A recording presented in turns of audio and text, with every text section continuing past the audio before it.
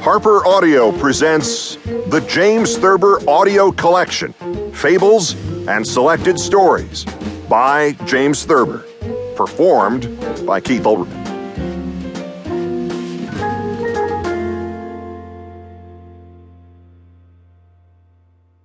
Ever since I saw the great William Wyndham adapt his one-man show about James Thurber on PBS in the 70s, the idea of reading the works of this most versatile of American humorists has fascinated me. In college, I can recall reading A Box to Hide In to a public speaking class that included a couple of friends from our radio station who shared my professional aspirations. "Forget doing the sports or the news," one of them said. "This is what you should be doing for a living." I replied, "Gladly."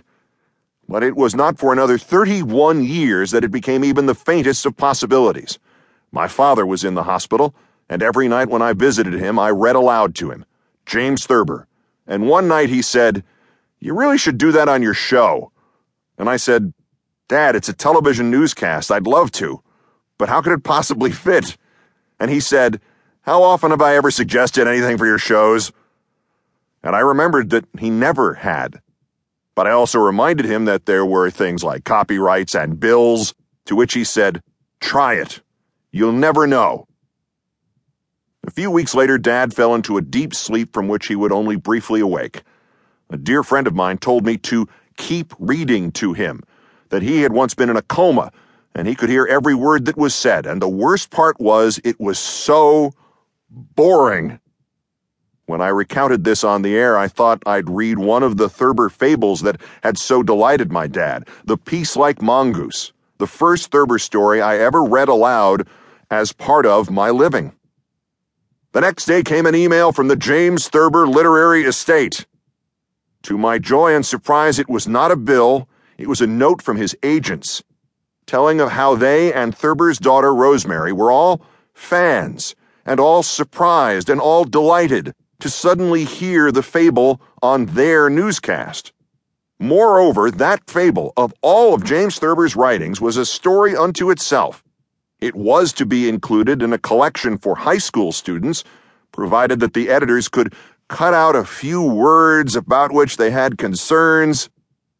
Rosie Thurber naturally wanted to keep her dad in print and was trying to find a way to say yes to those editors.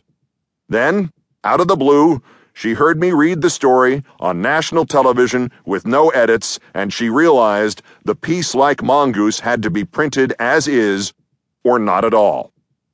Incredibly, the publishers then called to say they had rethought their position and they wanted to print The Peace-Like Mongoose as it was.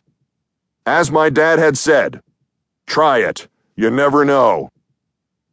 I began to read James Thurber once a week on television, and continued to do so whenever and wherever I can. I'm happy to say this has sparked a mini revival, which I hope erupts into a full-scale newfound appreciation for a man whose writings are nearly perfect. He did not intend them to be read aloud, but they are ideally suited for that task. Clean, economical, vivid, full of crashes and thuds, and silences as well. And for that matter, they also make wonderful tributes to memories. Memories of my dad and of Rosemary Thurber's dad. I hope you enjoy what follows. It is my honor to read James Thurber to you.